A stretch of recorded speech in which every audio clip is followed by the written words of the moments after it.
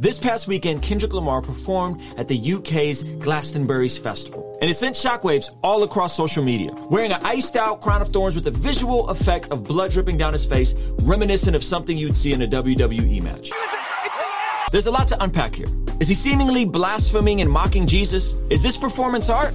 Or a direct shot at the new Supreme Court ruling? Ruslan. Sometimes you wake up and the content makes itself, but with this one, I have to own the L. I've shared before, multiple times, how I've met Kendrick and hung out with Kendrick, and how in my interactions with Kendrick, he's professed to be a Christian. Now, granted, this was 10 years ago. I thought it was pretty congruent following his public profession of faith around the time of To Pimp a Butterfly, him doing, I believe, a GQ article saying he had just gotten baptized, and then later around the rollout of Damn, him saying that he gives all the praise, Savior, Lord and Savior Jesus Christ. There's a clip of him floating around from tour. So I said, okay, I'm giving him the benefit of the doubt. Yes, there's profanity. Yes, there's problematic things in the music, but man, he seems to be professing Jesus. And then it all went left. And if you want to see my breakdown of the album and the Eckhart Tolle influence, you can go watch that.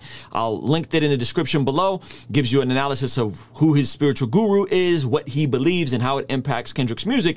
And I think it's all culminated to what happened at this festival in the UK.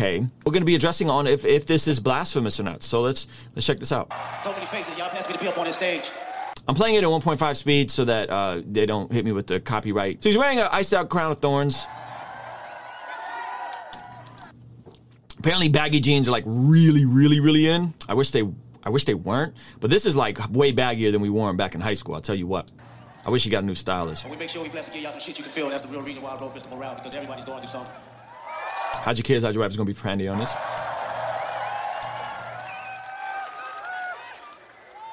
And this next record I want to perform, my favorite record off that album. It's the reason. The true reason. This gentleman right here encompasses the entire mindset around this entire conversation. The true meaning. Let's go back. Right here.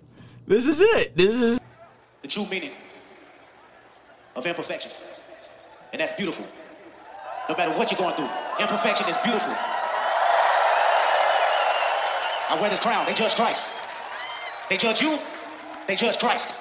They judge you. They judge Christ. I wear this as a representation so you'll never forget one of the greatest prophets that ever walked the earth. They judge you. They judge Christ.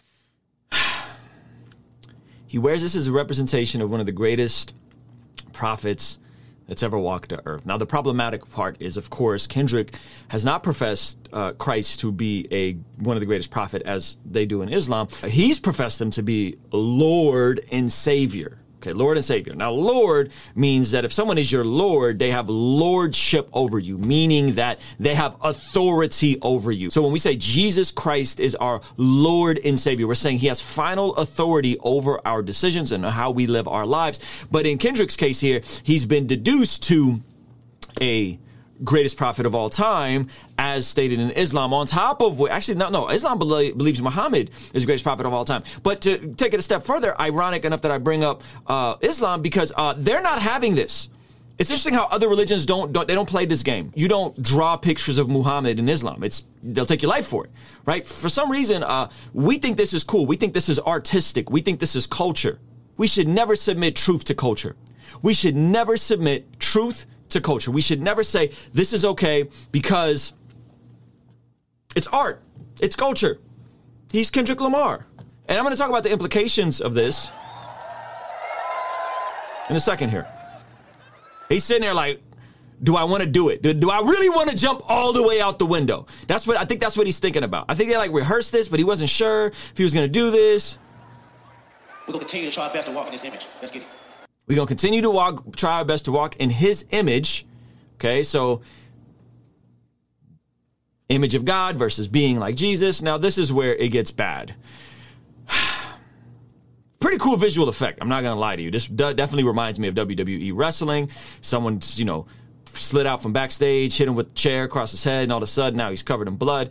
Is it his blood? Is it fake blood? I don't know, but it looks pretty raw. But this is where I think it all goes left, which is the end of the song, which They judge you, they judge Jesus Christ. Godspeed for women's rights. They judge you, they judge Christ. Godspeed for Jesus Christ. They judge you, they judge Christ. Godspeed, Godspeed. They judge you, they judge Christ. Godspeed for women's rights. They judge you, they judge Christ. Godspeed for women's rights. Same played cadence, same irreverent, nonsensical stuff that we heard on his album. That's what he's on. I think Kendrick has clearly drawn the line in the sand of what he's on. Kendrick has clearly drawn the line of what he believes and where he stands and what he wants to represent and the hill that he's willing to die on, which is the hill of art and authenticity and transparency and being flawed and imperfect. And I think the question comes down to, as someone that's professed to be a Christian at one point, seemingly now said he chooses humanity over religion. I think if we factor this in as followers of Jesus, the question comes down to, what should our reaction be? And I don't think people are out of pocket for feeling a way about this. Because again, if we're looking at other faiths, other things, you walk on eggshells with other regards. You walk on eggshells with other faiths. I say I believe in the rights of the unborn. I'm a bigot and misogynist, but this is okay. This is art. This is culture. So what do we do? How do we process this? Well, listen, you follow your conscience, okay? I'm going to say in terms of my conscience, this is where I'm at right now, okay? Every time you click into one of these things, every time you stream it, every time you engage with this sort of thing, you're pushing it up further and further and further and further and further up the algorithm. Now, you need to follow your conscience on what you will and won't support, but you vote with your attention.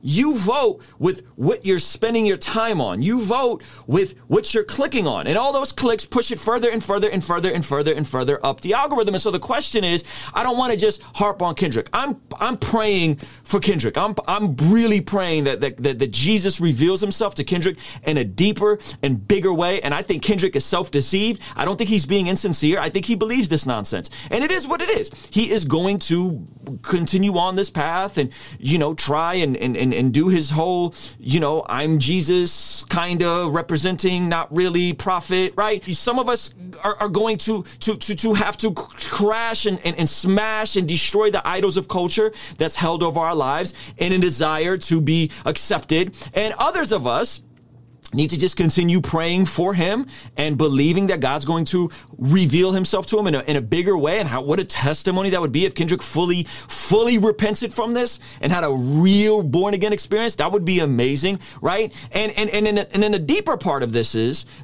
now going to get more and more polarized.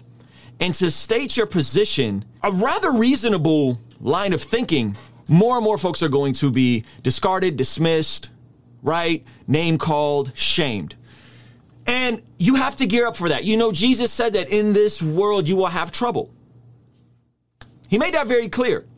And of course, Jesus came into this world and loved this world and laid down his life for the world. But at the same time, we know that the very people he was laying down his life for were crucifying him. And I'm not saying that we are like Jesus. I'm just saying if that's our Savior's faith, then it's okay to exist some of the hostility that we're going to receive from the world, but it's not okay to go and be a jerk for Jesus and to amplify it. And there's a thin line there between standing for truth, between holding our ground, while also being compassionate and empathetic for people that I honestly believe when you're talking about Ephesians and we don't wrestle against flesh and blood, we wrestle against principalities. I think this is an extension of that.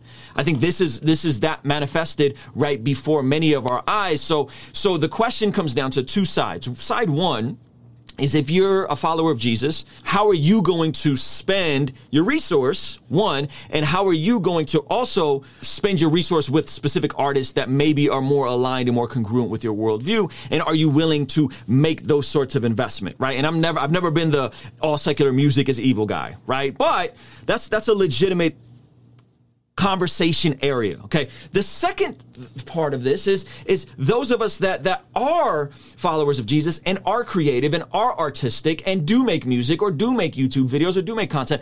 Are we willing to level up our quality that, yes, we get it. We don't have the resources and the funding. We don't have the same, maybe, access to certain things. But are we willing to do the best with what we have and to not sacrifice quality and to make our art and our expression to the best of the ability with what we've been given, so that we aren't just dismissed as irrelevant, but we're actually speaking and leading culture? See, in the Old Testament, it talks about the children of Israel being the head and not the tail. And I think oftentimes the church becomes the tail around these sorts of cultural issues. And we're more reactionary than we are proactive. And so I would love for us as people, as followers of Jesus, to lead. And usually leading goes to something like this. You have to show people, you have to show people you care before you show people how much you know. You have to show people with your actions. You have to show people with your execution of how you're building your life. I know it's not popular to talk about financial literacy. I know it's not popular to talk about caring for the widow and the orphan. I know it's not popular to talk about caring for the single mother. I know these things are not popular to talk about because we just rather check out and just say, oh, it's demonic and it's the radical leftist agenda. What could I do? Well, no, we're called to be the head and the tail. Matthew chapter 25. We're called to care for the least of these. James, talking about true religion, is to care for the widow and the orphan. And so if women's rights is the ability to terminate a pregnancy in an elective procedure at will, well, goodness gracious, what are we going to represent as followers of Jesus? How are we going to build our lives? How are we going to execute on these platforms? How are we going to do these things so that we're not retreating? Fam, I'm not retreating. I'm really trying to not be a jerk about some of this stuff, but I'm not backing down. This is nonsense. And Christians co-signing this, you're kind of soft, right? Romans 12:1, do not conform to the ways of the world, but be transformed by the renewing of your mind. Is your mind being transformed? Which you could look at this repeatedly, looking at what's coming out of the content and what's being celebrated and co-signed and think that's cool. I mean, I'm not retreating, and I'm not going to say anyone is called to be an activist. I watched my brother Preston Perry's video and the pressure that they feel of having to respond to something that they've been clear about with regards to this conversation, right? Like, I understand, and I understand the just scales. Trust me, I understand. I also understand that we need to speak out against other injustices that we see happening across the board, right? So we have to be consistent. We have to be cohesive. We have to be coherent in what we're saying, but build your life in a way where the music and the things you're clicking into as a consumer, as well as how are you performing in the marketplace? How do your, I know your non-Christian friends are going to be hostile towards you. They might even name call you, but how are they going to speak about your character and your work ethic? How are they going to speak about your compassion and your ability to smile and be friendly, right? Like, I think all of these things are so intertwined and interconnected. And so I'm not threatened by this stuff. I'm really not. Because I think what's going to happen, as we'll see in my next video, is people will come to the end of themselves. See, some people have to learn from their mistakes. Other people can go, yeah, no, there's these ancient truths that we've been instructed to live by, and I can trust the Most High, that he has my best interest in mind, that Jesus is who he says he is, that he lived the way the scriptures tell us he lived, that he died on the cross in my place for my sins, that he rose on the third day, that history testifies it, that I could place my faith in that, and then something supernatural happens in my heart, and I become transformed and born again. I think if that's true for us, then this stuff shouldn't threaten us. Because now we're new creatures. I know this for myself. But so many people don't have to go the road of new ageism and spirituality, and I gotta fall on my face to learn it. Okay. All right. You playing with God now. Kendrick knows about Jesus. How do I know he knows about Jesus? Because he's told me to my face that he knows about Jesus. So I'm disappointed. I would love to have a conversation with him about this stuff. So this is the time, in my opinion, for us to be coherent, to be congruent, to be the hands and feet of Jesus, to stand on truth, but at the same time to extend mercy, to extend compassion, to extend empathy, to be okay with listening. I've been spending a lot of my time just listening to the polar opposite perspective, to really try to understand what people are saying, not just to reformulate my arguments better, though that is happening, but you have to be willing to listen to people and then speak into those situations, right? So as you guys are going into this, absolutely understand that we do not submit truth to culture. We do not submit truth to what's popular. We do not submit truth to what's trending. We do not submit truth to what feels good. We do not submit truth to other people's feelings. Right? Like all of that needs to submit to truth. And the ultimate truth is Jesus. And I implore you, if you're not a follower of Jesus, place your faith in Jesus. Place your faith in Jesus. Go look at history. Go examine on who he is and what he claimed and all these different things. Go do the research. Any questions you have for me, you guys can always DM me on Instagram. I try to respond. I see almost any message. You can hit me up on Twitter. Twitter's really less crowded. But guys, like, if you're in that place and you're Jesus curious, like, reach out. We could have those hard conversations. I'm not afraid of you getting in your feelings and name calling me. At this point, I'm used to it. I'm numb to it. So anyway, those are my thoughts. If you guys want to hear my initial video about this whole Eckhart Tolle thing, kind of some of the background with, the handful of interactions I've had with Kendrick, you guys could kind of check this out over here. And then there's another video you could recommend it for me and YouTube to you. I'll see you guys over there. All right. Peace.